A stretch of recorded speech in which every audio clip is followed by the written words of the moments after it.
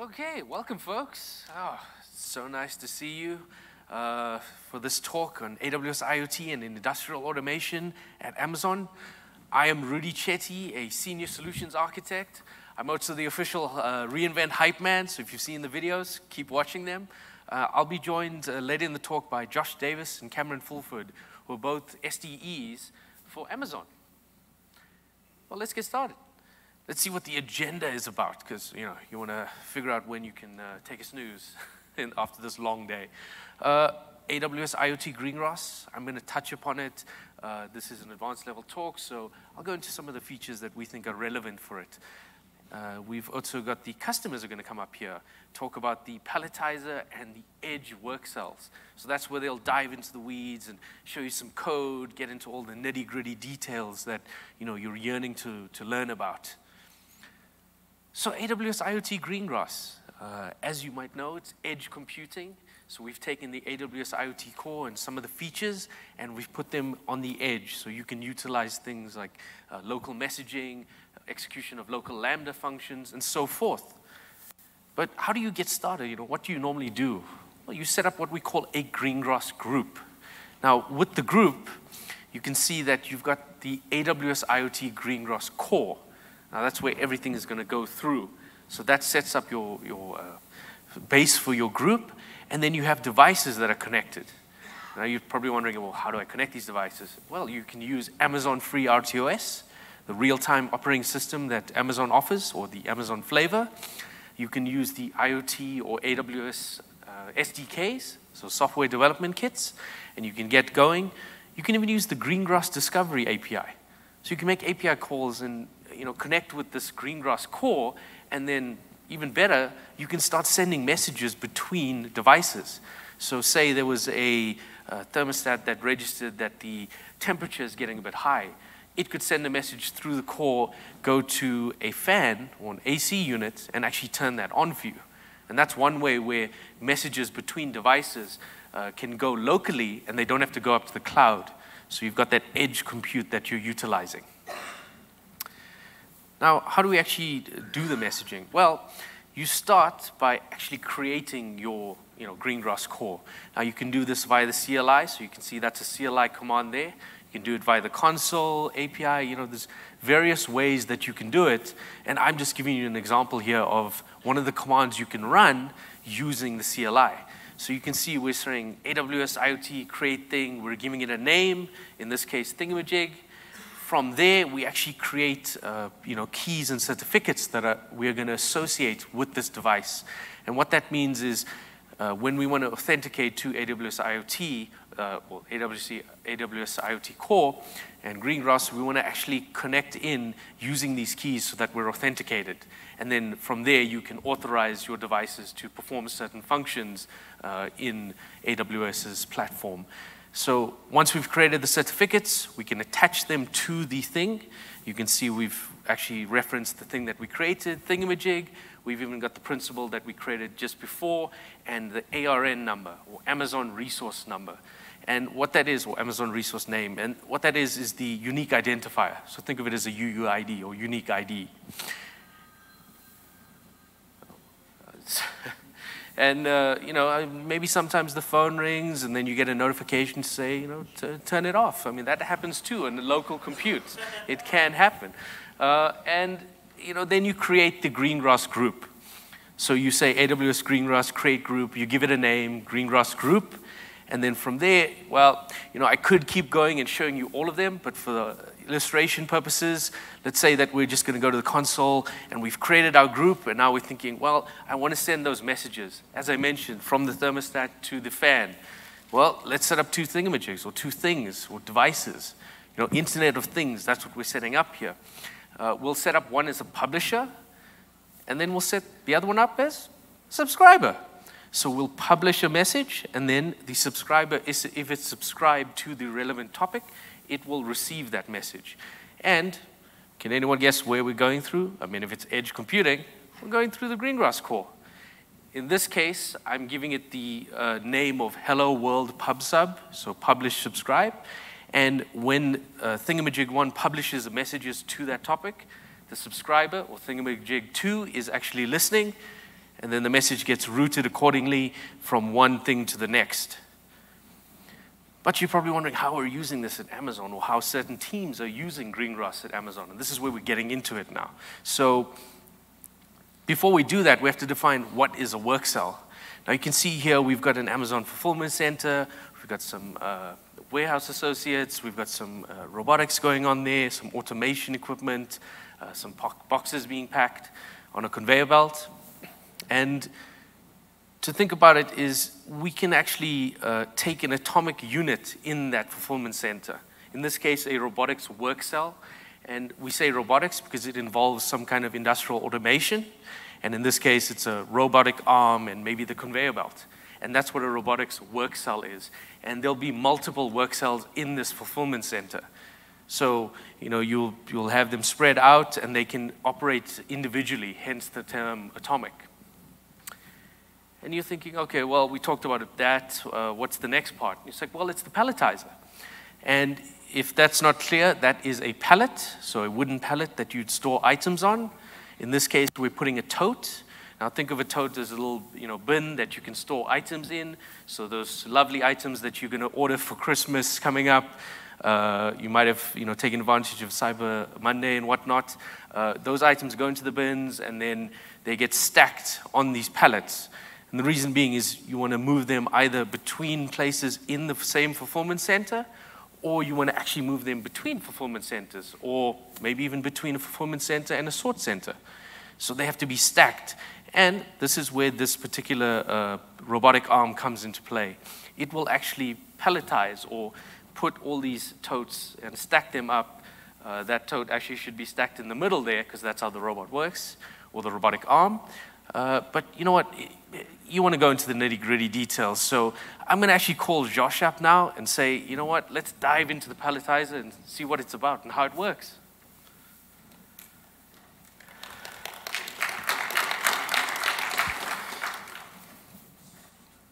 Okay. So as Rudy said, my name is Josh Davis. I'm a software engineer inside of the Amazon Fulfillment Network in a team called Advanced Technologies.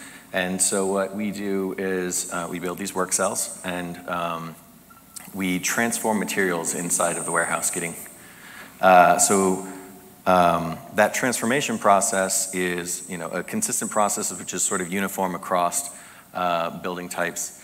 And so we consolidate that in something that we call a work cell. And so the process in and the process out, it sort of functions as an abstraction, as a function. Probably you're familiar with this, many of you. But better than talking about it, I can show you some video, and we can see one of our work cells working. And so I'll just kind of let you watch it for a moment and get a sense of what's going on. So this is an example of one of our work cells. This work cell largely predates AWS IoT. And so when we first built this, we didn't have IoT as an option. And so we were looking at what do we do for the future now? A few years back, we started thinking about what does the future of our industrial automation look like? And part of that was looking into IoT and other options and saying, is this really a thing? Is this something that we can depend on? Because at the time, all of the documentation was all very consumer focused. It was light bulbs and buttons and very consumer-centric sorts of problem spaces. It didn't really deal with the industrial kinds of environments that we were working in and the same kinds of problems. And so there was a big question mark of whether or not it was possible to even use it. And so you can see here this robot is palletizing totes, which is what it sounds like. They have a conveyor in-feed coming in, bringing totes into the system. It picks it up, it queries software to figure out where am I putting this tote, and then routes it to one of these possible pallet destinations. We determine when it's full, and we have an associate come and remove it, and rinse and repeat. And so the question was, okay, we can see how we can build a light bulb inside of AWS IoT. We see okay, maybe build an andon. Like, by the way, just who has sort of industrial background, is familiar with PLCs, just sort of level setting how much context I should provide here. Okay. Anybody, who knows what an andon light is? Okay, that's helpful. So you can imagine how an end-on light is a safety light or not a safety light. When something goes wrong, you need to address something inside of the building, inside of the warehouse, your manufacturing facility, whatever it is. You turn on this light, means come fix this problem. Something is wrong here, and that could be anything to I'm out of paper, to this machine broke and stopped working, and just basically means I need help, right? And so I could imagine configuring a light and some SNS topics and going through, possibly, I'll get into some of that, why that might even be hard. But doing something like this was a little bit, at the time, difficult to conceive of. So this talk is, we're gonna go into some detail. It's a 300 level course, and we will cover quite a bit. But the takeaways that we want you to have is what the journey looks like, the processes that we went through, and so how we decompose this problem and went into it. And actually, this work cell here that we're watching is running on AWS IoT, largely. So as part of the background, as I said, everything was a light bulb. So how do we go from a light bulb to a much more interesting problem, which is a work cell, which is a collection of devices, not just a single device, but that form a single function as a set of devices. So as I said, we first started looking in, and lots of light bulbs, lots of buttons, but that was sort of a deterrent, to be honest, within our team. We sort of looked and said, I don't know. Even if they're saying they can do it, just the lack of documentation made us a little bit nervous. But what did we want to do? We wanted to accomplish something which was make it easier to manage and update our robots, make it easier to manage our fleet, know what's going on within our fleet, and get feedback, and remove some of the problems that we were having. And one of the problems that we were having was, I would venture to say that we had probably 10 or more versions of code running on our PLC across the network at any given time, because we would do an update with a controls engineer on site, and then we would take that update and we would roll it out across the network. And that process would include another controls engineer flying around the country, one or more of them, deploying it somewhere, possibly identifying a new bug because the environment is slightly different. Maybe the floor is slightly unlevel or the lighting is different, and so you're having to adjust a little bit as you go. And so as you go through this deployment process of this standard image, you're actually making changes as they go oftentimes. There's not a great source control process. There are some viable ones, but nothing like what we have in software and what AWS provides us. And so we're thinking, okay, that's a problem. It's difficult to update. People are asking for feature changes like, oh, that light blinks at this refresh rate, but could you change it so it blinks at this refresh rate? To have a controls engineer go on site and do that is tedious and expensive, obviously. So if we can move some of that logic out, it makes it easier. So those are some of the problems we're going to be talking about. So specifically, we're going to be covering the connectivity and integration. So what that really means is just communication to that device. And so that's one set of problems, right? You've probably got an industrial protocol in there. You've got a firewall. We'll go through some of that. The next part is orchestration and control, which is really about the logic. Where does the logic live, the business logic? How much of it lives in the edge in the device? How much of it lives in the PLC, in the firmware layer?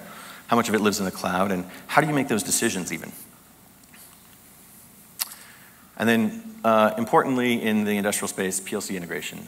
This is not sort of your typical software component, and so some of the limitations and advantages that a PLC provides, we want to make sure that we cover some of those.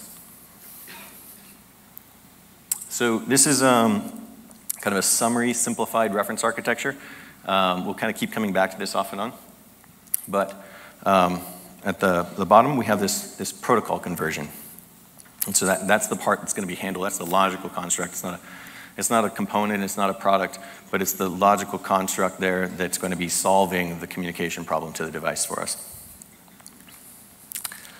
Up above, we've got this event persistence model. And so at the bottom, we have a problem that our device is primarily fronted by a PLC. A PLC is a programmable logic controller. Think of it as a very simple device which has very relevant industrial use cases and is very strong on safety. And we'll talk more about that. But so protocol conversion is saying, okay, I've got some set of devices in the edge here in my work cell. They speak an industrial protocol. They're not cloud ready. They don't speak MQTT. They don't speak TLS. How do I get that to the cloud? And there's a bunch of ways you can do that. But that's sort of the essence of this problem here is You need something in that layer that can communicate to the device and make it look able to speak to the cloud. In the event persistence layer, you have you have a particular model that your PLCs or your cell follows, and many of them are event-driven. And IoT is largely state-driven, sort of more finite state machines. And so we were curious, could we follow a finite state machine? So let's walk through this. So that's our eventual model. Let's break it down and keep it a little bit more simple. So first of all, we have a light bulb. Okay, this is, if you've done the IoT kind of hello world examples, this is probably not too unfamiliar to you. You've got a light bulb down at the edge. It's MQTT TLS enabled. Sends a message up to IoT. It's received by the broker, routed through the rules engine to a shadow. That message is persisted, so that light bulb may report a state saying the color is now red, and goes into the shadow. You may have a lambda that is subscribed, or a rule rather, that triggers from a change to that shadow or some other event which triggers a lambda, and that lambda may run and say, oh, well, that light bulb is red, but it's 5 p.m., and so since both of those things are true, I'm going to set the desired state within the shadow to blue. The light bulb will query its shadow again and notice that the delta from the difference of the desired and the reported state are different, and converge and say, well, I'm going to change from red to blue. That's sort of a typical simple loop for a hello world light bulb. So what we want to do is walk through this and now do the hello world for an industrial application. So the problem with that light bulb, first of all, is that it doesn't speak. It's an industrial light bulb now, right? It doesn't speak MQTT. It doesn't speak TLS. So it can't speak MQTT out of the box. It speaks some industrial protocol, maybe Modbus or Ethernet IP or OPC UA, or very likely some proprietary protocol, which is either particular to your application or to the device manufacturer itself. And so can't get that to the cloud. Also, not capable of doing TLS, probably too underpowered. It probably doesn't have a certificate or a way to manage the secure handshakes. Not really well designed for that. Because of that, probably, the access to the internet in general is closed off, right? These devices, these industrial devices, you don't really want to expose a big robotic FANUC arm like that to the internet. So they're behind firewalls, they're not accessible. And it's probably, so you've got all these industrial protocols, and it's probably not even a light bulb, it's probably a PLC, right? So your PLC is not going to speak MQTT TLS, is probably not capable of doing a TLS handshake, and certainly it could be, but not really its sweet spot. So we have a problem there. So then we're behind the firewall. So that's where the protocol conversion process comes in. So we're going to take that Ethernet IP Modbus message and convert it into MQTT TLS, and we're going to take advantage of the fact that we probably have a service running somewhere in the building that already has access to the firewall in order to do your WMS software management of that device, and which could have cloud access, and that thing will work as a proxy. So the first thing, as we talked about earlier, is that communication. Your protocol conversion process can solve that communication. So now our light bulb, our industrial light bulb, our PLC can at least speak to the cloud. So that problem is solved. The next thing we've got to do is event persistence. So as I said, we're largely talking about event-driven processes. So some event happens, react to it. Some event happens, react to it. Perfectly reasonable to do that. And so your protocol converter could just, instead of sending things to MQTT, or in addition to sending things to MQTT, you could just send things to SNS or SQS or to any other mechanism of getting them to the cloud, right? You can just have a little proxy there that gets the messages in and out. It doesn't have to be IoT. We thought there were some particular advantages in IoT, and IoT had this shadow object, and so how would we use the shadow? And initially we sort of thought of it as a thought experiment almost, like would we use the shadow? Like we're an event-driven process, but like let's think about that. So you don't have to be event-driven, right? You don't have to be state-driven, rather. You can be event-driven. And some things are better served as event-driven processes, like your time series data, your metrics coming out of the device. Those don't really model well going into a shadow. So if you're constantly changing state and you're trying to just record that in your time series data, that's probably just best served as going through your MQTT broker in this example, going into a rule that forwards it to Dynamo, forwards it to Redshift, forwards it to wherever you want it to be for your time series data, time stream, however you want it to get there, right? To a Lambda that post-processes it, IoT analytics. There's a lot of ways you can do that depending on how you want to consume the data, right? And so that's not a great use case for state updates. And another one that's not a great use case necessarily is there are work cells that have fairly high transactions per second, fairly high decision-making processes that are time sensitive. And they're not really what I would consider a discrete, or finite state machine that's going to converge, stay in a particular state, wait for an event, and then transition states. It's in a state for a very fixed amount of time, and then it's going to change, right? So you think about the difference between like an elevator and an escalator. An elevator hits discrete states and stops, sort of floor to floor.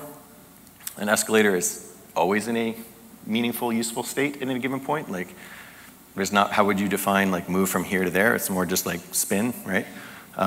Turn. And so while you could model an escalator probably as a finite state machine with a shadow, I'm not saying you couldn't or it wouldn't be reasonable. I'm just trying to give some metaphors there. Similarly, in the industrial scenario, maybe a high-speed conveyor sorter may not be well modeled as a finite state machine using a shadow. You can still use events for that. So, as I said, not all things are modeled well as with a shadow, but our work cell is. You saw the tote shows up, it sits at that infeed, the robot sits there, waits for a command, moves it, rinse and repeat. So it's there, follows a finite state model very well, and so we ended up using the shadow, and we'll go through that. Am I moving? So why separate the protocol conversion and the event persistence? We could have put this event persistence layer, this convert to a shadow basically, in the protocol converter layer itself. We could have said, do it all in one bundle, right?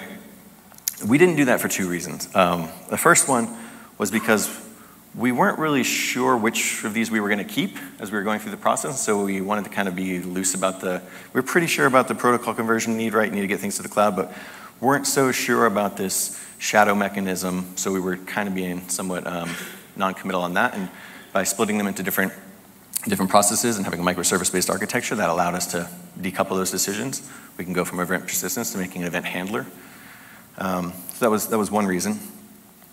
But a more important reason was that we wanted to make the device look native, like it was a native IoT device out of the box.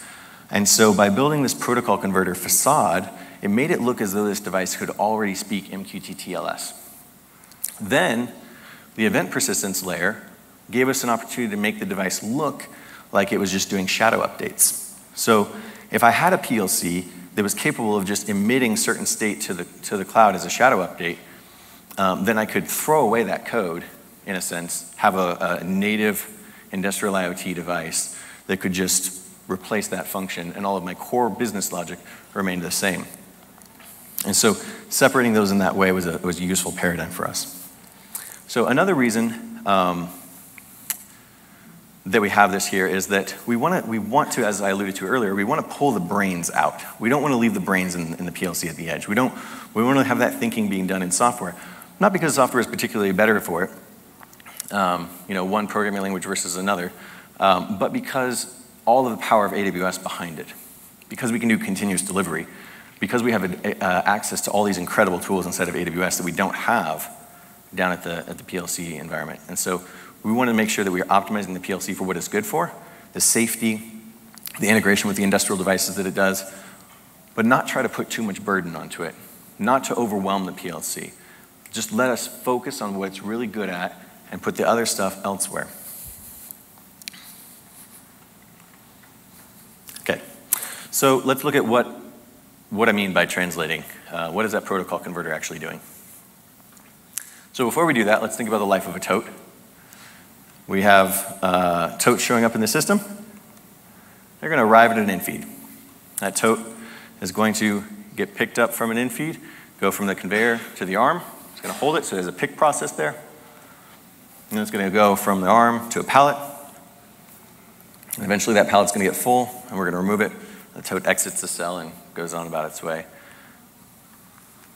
So sort of what a tote looks like going through the infeed. So you can imagine that there's a number of different commands or events that happen in each of those things, and we could have break that move up into a number of different things. But let's just simplify this. Remember I said this is our hello world example. So tote arrives at an infeed. This is what I think of as the industrial hello world model is. Tote shows up, scanned, tote leaves. Pretty simple. So let's do this hello world example.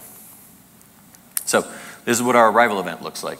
We've got some custom protocol that I invented for the sake of this talk. We've got some comma-separated message stream format here, which we have an arrive event. This IFO1, which is some way of representing infeed number 1, right? And we've got a barcode on that tote that shows up and a particular time that it got there. How could we model that as a state update? Well, we can turn this into a reported update into the shadow, turn that into an infeed so it's maybe more readable. Put the barcode as the value and the key value pair, and that event has now been transformed into a persistent shadow update. It's going to be in there until another event triggers, maybe like a depart event, that would cause that to get emptied out. The time, we can either record that time in the shadow as well, or we can take advantage of the fact that the shadow has a metadata section and records time of when that field was last updated. Up to you. Okay, that's how we convert it into a shadow update, but that's not what we were doing. That was the event persistence layer, right? So if we go back here, in this code, this is what's running. Oops, I'm going the wrong direction.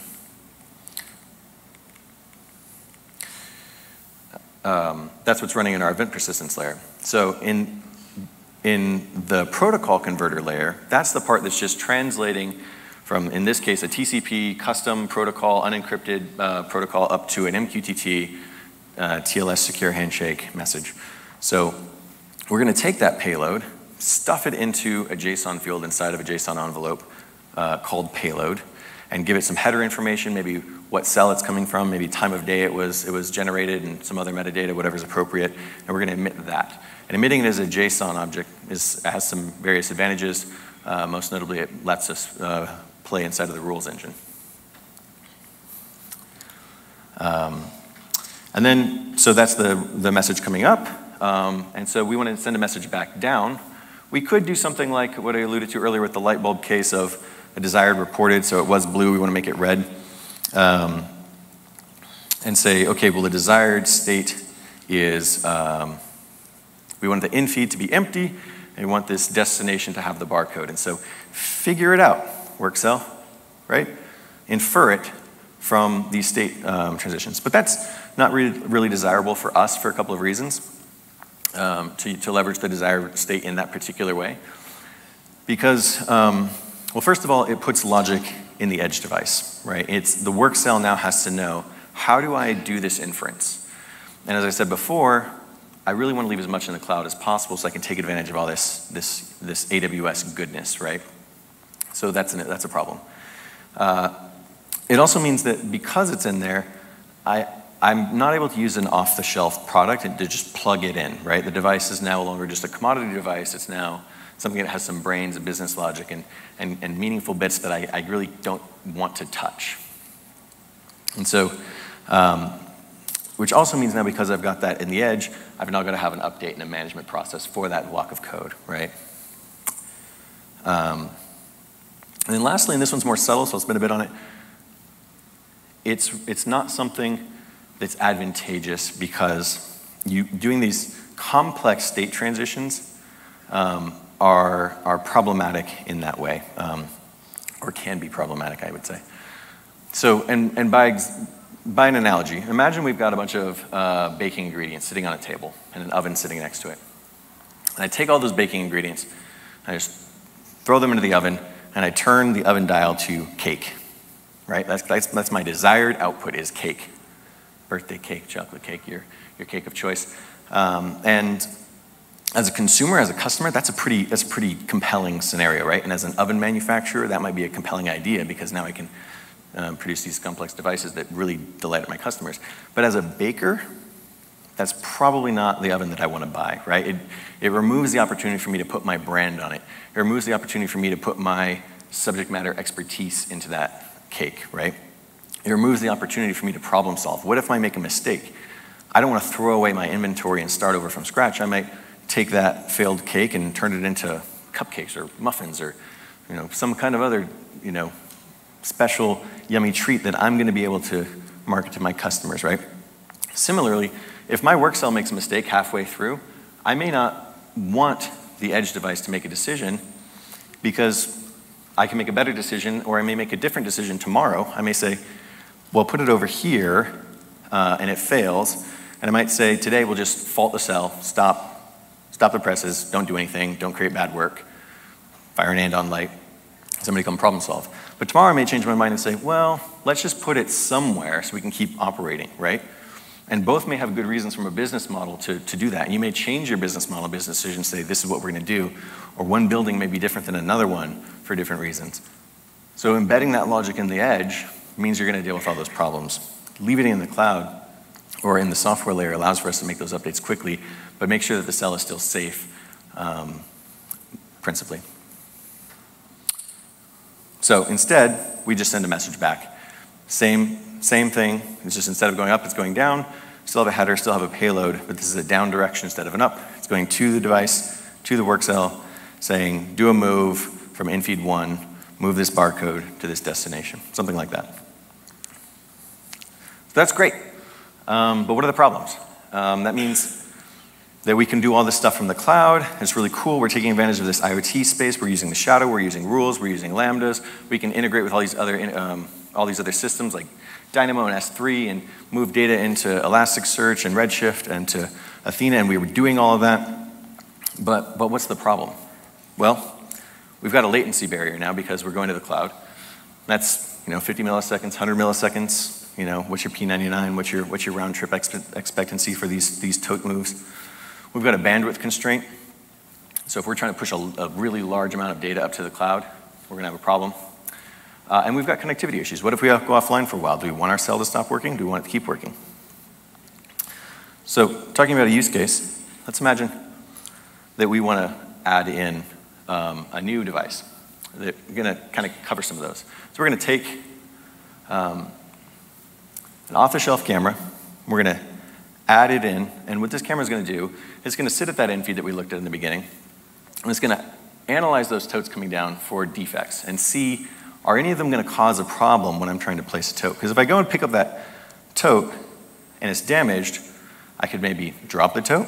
It could be a safety risk. I could maybe damage the end of arm tool effector on the arm, and that could be expensive. I could stop the operation. So I want to throw in this vision camera at the edge. Well, vision, probably going to be a lot of data. Probably going to have to make some high-level decisions. And how am I going to do this? So camera's going to come up and walk us through how we're going to use Greengrass to do this.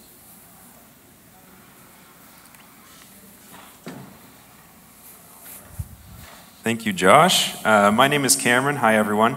Some background on myself. I've been at Amazon for about 4 years, and the kind of story that Josh is telling here with these changing requirements or adding new and interesting devices to our work cell, this is something that I've seen time and time again, not just with the palletizer, but with any number of other work cells that I've come across in the last 4 years. So just really speaks to sort of the pace of innovation that people should expect in the industrial space. So this new camera that we want to add into our work cell is actually a real scenario. There are definitely use cases that we had some engineers looking at to say, hey, can we take an off-the-shelf computer vision system, look at a stack of totes, a stack of containers, and tell how many are there on that pallet, or are they tipping over, and maybe some of them have fallen over, and it's creating sort of an unsafe setup for the work cell, and it shouldn't be able to operate on it. So Turns out, yes, you can do stuff like that with modern computer vision systems and algorithms, and that shouldn't be any surprise. These things keep evolving, becoming more and more sophisticated, and there should be no reason as an industrial automation owner that you can't take full advantage of that and start evolving your industrial automation at the same pace of all of these wonderful devices and software techniques. So I think Josh probably alluded to this, but can we see, why don't we connect this new modern computer vision system to our PLC? Great, except for one thing. PLCs are industrial devices and don't always have full connectivity with the whole variety of off-the-shelf devices that you have at your disposal. So unfortunately, we're not able to make that connection. And even if we could, the software engineers that I work with don't know how to write ladder logic to run their computer vision algorithms. They're used to using more, commonly available software languages that they're familiar with.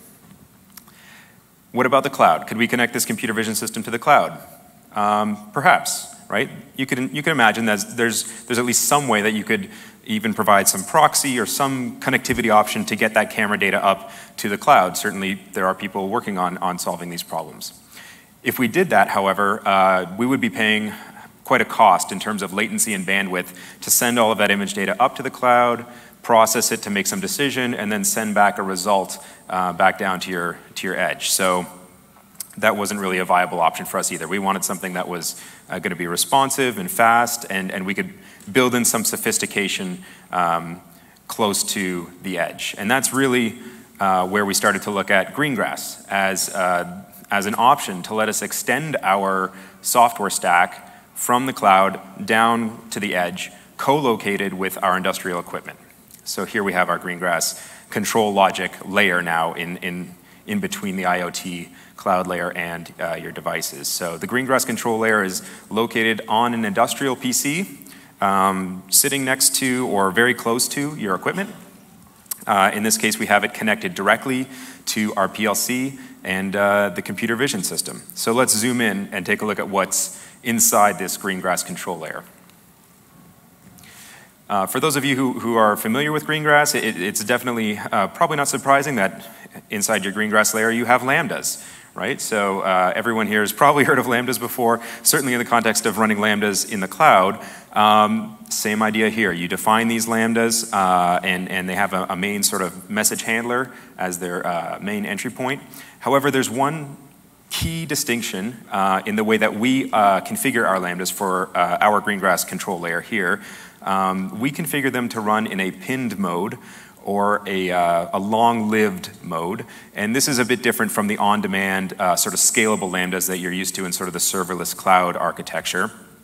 You can do this in Greengrass to set them up to be scalable in an on-demand fashion, but we configure these ones as long-lived Lambdas. And what that means is that the Greengrass system is going to instantiate one and only one process for each of your Lambdas and keep that process running as long as it possibly can, so that it's not designed to scale. And one of the main reasons that we're doing this is that the Lambdas that you see on the bottom of that box are maintaining a persistent single connection to their respective devices. So these are what I would call device adapters or device adapter Lambdas.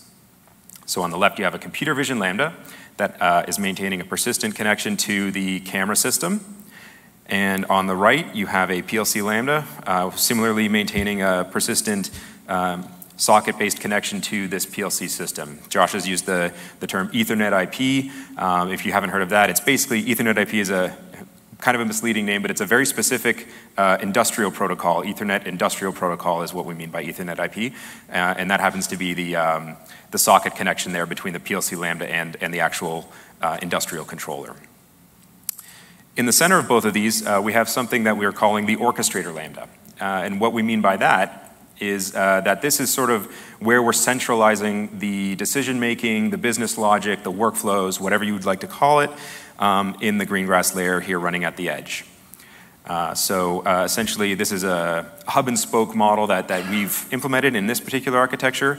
There are certainly many other ways that you can connect or design your Lambdas to run in Greengrass, but this is the pattern that we're going to be using for today's topic. So as an example of Josh's tote life cycle, let's go through what this would look like in the Greengrass domain.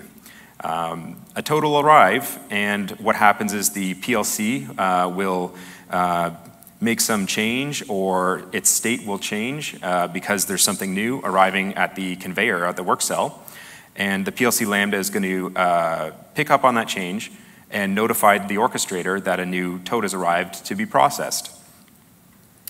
The orchestrator is then going to communicate over to our computer vision Lambda to capture some images, perform some computer vision algorithms, and determine, hey, is this tote a good one? Is the pallet in a good state? Maybe the tote is cracked, or maybe somebody accidentally sent down a box or another package that's not the right form factor for this work cell. So let's use our computer vision system now to help solve those problems and take a look.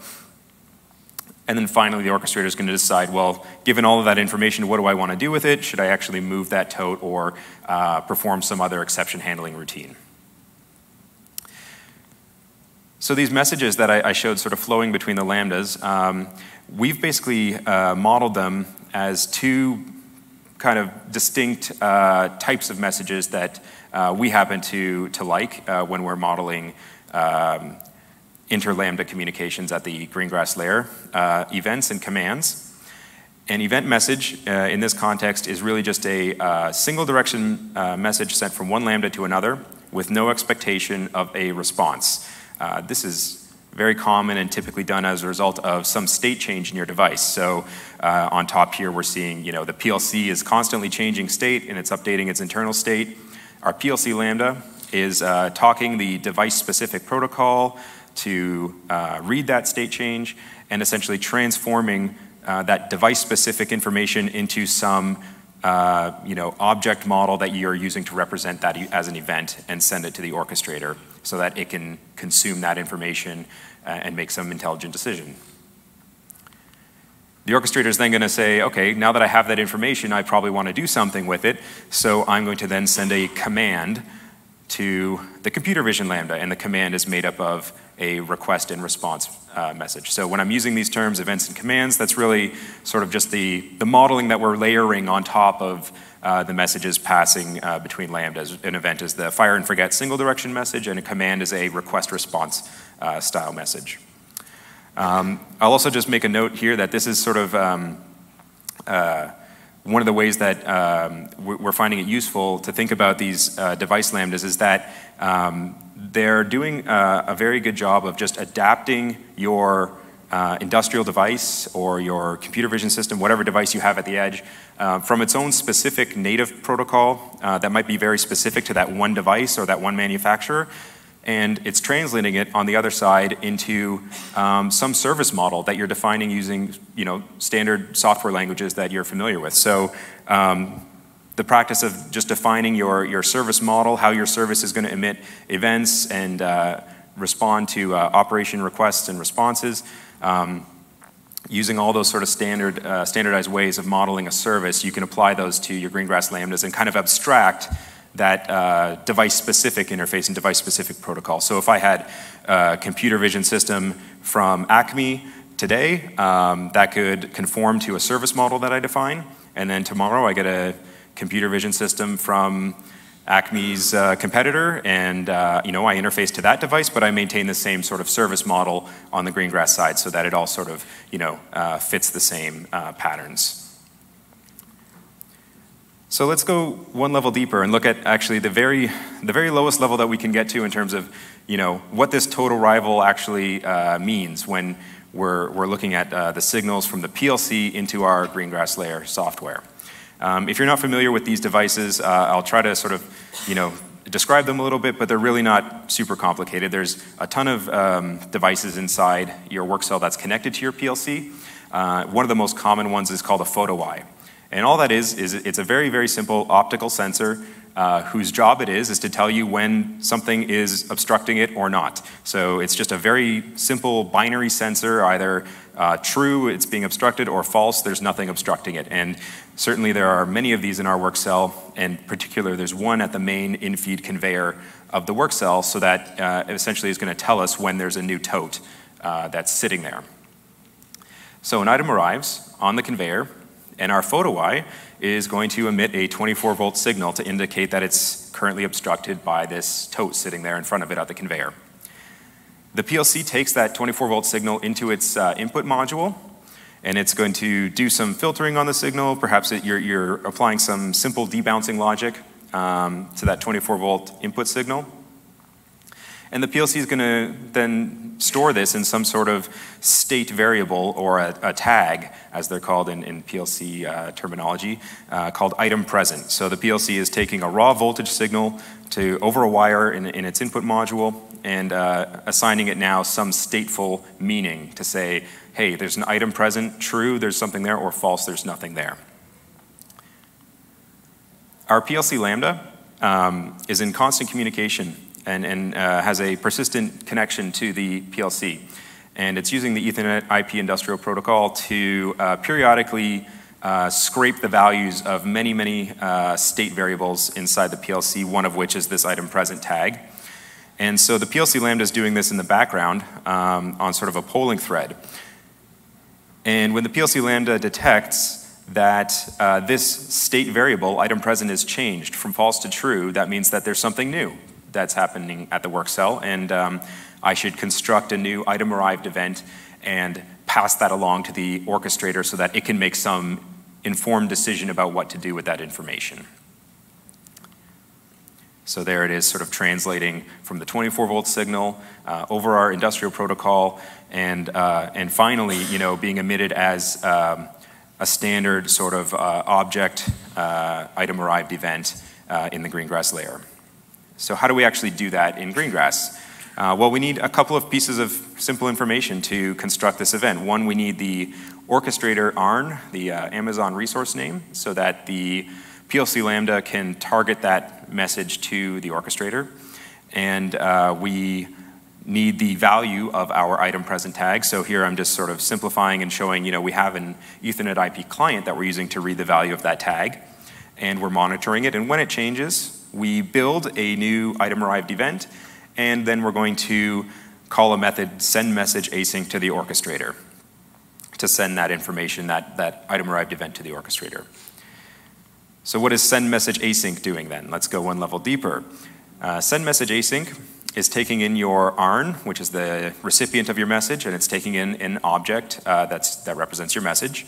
And the first thing that we do is we serialize it. So in this case, we're taking our message and we're using whatever your favorite serialization library is to take the object and serialize it into a JSON string. And we begin to build our invoke request that we're going to use to send through Greengrass to the orchestrator. The invoke request gets built with something called a client context here. That's a completely optional step, but I'll explain why we're using it here. At the top of this code snippet, I have a little bit of a description of this static message context that we're attaching here. And all that is really, it's an opportunity for you to add some JSON formatted metadata into your message before you're sending it over to the recipient. So in this case, I've decided, sure, let me add some metadata to my message. I'm going to set some custom attribute, is message, and a value true. And what this is going to be used for, we'll see on the receiving end, is we can use that information and use that metadata to determine something about the message and handle it in one way or another. So we build up our message context and attach that into our invocation request. We set the destination ARN, so who's going to receive the message, and the payload that we've serialized, we add that to the request. And we also set an invocation type. The invocation type that we're using is event. There are two different types that you can use, event or request response. If we had used the request response type of invocation type, what would happen is we would go to invoke that request, and this thread would block. And everything would block until the recipient had processed and sent you a reply to that message. In this case, as I said, we don't want or expect any kind of response from this event. We're simply translating that state change into an event, and we want to fire and forget and send it over to our orchestrator. So accordingly, we're using the invocation type of event so that we're not blocking. And finally, we use our Lambda client from the Greengrass SDK to send this request. And we're done. The polling thread continues in the background and continues looking for interesting state changes to then translate and send up to the orchestrator. On the receiving side, the orchestrator is going to have its main Lambda handler method defined, just like you do with any Lambdas that you create in AWS. And that handler here has an input stream, an output stream, and a context object. And I think you might guess that the context object is indeed going to contain that metadata that we had set when we were constructing our message. So the first thing we do in our message handler is we check that context and check for that custom attribute which we had set and see, hey, is this a message that I recognize? Do I know how to handle this message? Can I safely deserialize it? And indeed, yes, we do know this type of message, so let's go ahead and use our object mapper, whatever serialization tool of choice, and deserialize the input stream back into a message object that you can then handle in your software layer and pass it off to some message handler. And if you're looking closely enough, you'll see that I'm using something that looks like message handler.handle message async. And sort of the reason that I'm putting that there is that this is something that we found to be a very useful pattern. So kind of a tip or something that we've found to be particularly useful is that when we are using these long-running lambdas in Greengrass, we typically have some cases where these messages might kick off a long-running process. This event could be, something simple that maybe is just, being handled by emitting a metric or updating some state model. Or it could be an event that means, I need to communicate with cloud services, I need to move a robot, I need to do some long-running process that's going to involve machinery, and it could take many seconds or minutes even. So if I were to do that synchronously, right here where I receive the message, I would effectively be blocking this Lambda handler thread. As a pinned Lambda, this is your single point of entry, single-threaded message handler for your pinned Lambda. So if you block this thread, you're essentially stopping any new messages from getting processed. And ultimately, if you're taking too long, Greengrass might ultimately terminate the process and attempt to recover and restart your long-running Lambda because nothing was getting through. So first thing that we do, just as a matter of practice, as a pattern, is we get the message and we, as soon as possible, pass it off to a background handler, which you can then use to dispatch the message or queue it or handle it with whatever sort of concurrency model you'd like. But keep this thread free and unblocked is sort of the useful sort of pattern that we've found. So once we've actually gotten that information to the orchestrator is going to decide, okay, now let's make some decision. Maybe I've verified with Josh's IoT application that this is a good tote, and we've decided to move the tote. So I'm going to send that command to the PLC. And then the PLC is going to do actually a whole sequence of things. There's no easy way to move a tote, really, with industrial equipment. There's a whole lot of steps that are involved. The PLC's got to receive this command. It's got to check a myriad of different sensors, updating some UIs or HMI displays. It's constantly monitoring safety systems to make sure everything is in a safe operating mode. And maybe it's triggering barcode scanners and eventually moving robotics, motors, and actuators. And at the end of it all, it's going to just determine how to respond to this command and tell you whether it succeeded or failed at the end of it. So that's it. You're done. You've moved a tote, and you're never, ever going to want to change that logic, right? Right. Yeah, right. So just like everything else, the story here is you want to be able to change this logic in the same ways that you want to change any of your logic that you own in your traditional software systems, right? There's always opportunities for either improving your logic, adding monitoring capabilities, debugging, metrics, certainly fixing bugs or issues that you're encountering in the field. Industrial, logic is logic that's fallible too. There are bugs that happen. And then even if there aren't bugs, there are ways that you might want to repurpose this or pivot this logic for new applications or for new interesting exception handling capabilities that you want to just improve the performance of your work cell. So we found doing this inside of the PLC layer to be somewhat intractable in the sense that, A, we don't have the domain expertise among the software engineers to actually manipulate this logic as well as we do our software logic, and B, the sort of change cycles involved in updating industrial equipment and industrial logic and how do you test that and everything is much, much different than what we're used to working with in the software realm. So how can we, again, leverage Greengrass to sort of improve this situation so we get back to something where we can start iterating more quickly and with more confidence? Well, in the same way that we added a device lambda for a camera system, a computer vision lambda, we can also start thinking about constructing individual device lambdas that now integrate with our robotics, our UIs and displays, our barcode scanners, any other local device that you can sort of connect to over Ethernet or serial or other protocols. You can imagine constructing a device adapter lambda whose job it is to now integrate with that device and hook back into your orchestration layer in the software stack that you owned. And what that really lets you do is now take some of that logic that was previously in the PLC ladder logic and move it up into your software layer. And this does not eliminate the PLC. I think Josh was mentioning this as well, is that the PLC really is very good at sensor integration, high rate control, filtering and debouncing, and most importantly, the safety logic, the safety critical certified safety systems that are required to make sure that you can actually run your work cell in a safe manner and that the people that operate the work cell are safe. So the goal here is not to replace the PLC with software logic, it's to augment the PLC and let the PLC focus and really hone in on its core competencies and play to its strengths as much as we can and leverage the software side in the Greengrass layer and above to leverage its strengths, which is really owning the business logic, owning some coordination logic that you can modify, you can instrument, and you can use all the best continuous deployment practices that you're familiar with from running software.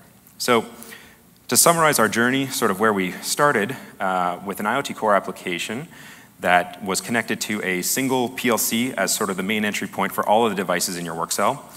We added a Greengrass layer, which then let us add new devices like computer vision systems. And then we didn't stop there.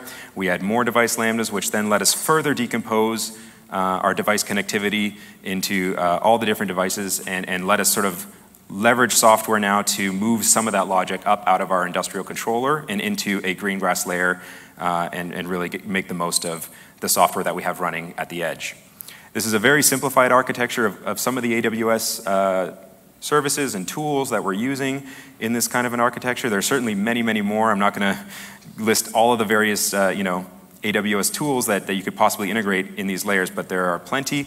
And I hope that some of these patterns and ideas were useful to you, or at least get you thinking in a different direction when it comes to industrial automation and how you can manage that with some AWS tools. So with that, I will invite Rudy to come up for some closing remarks.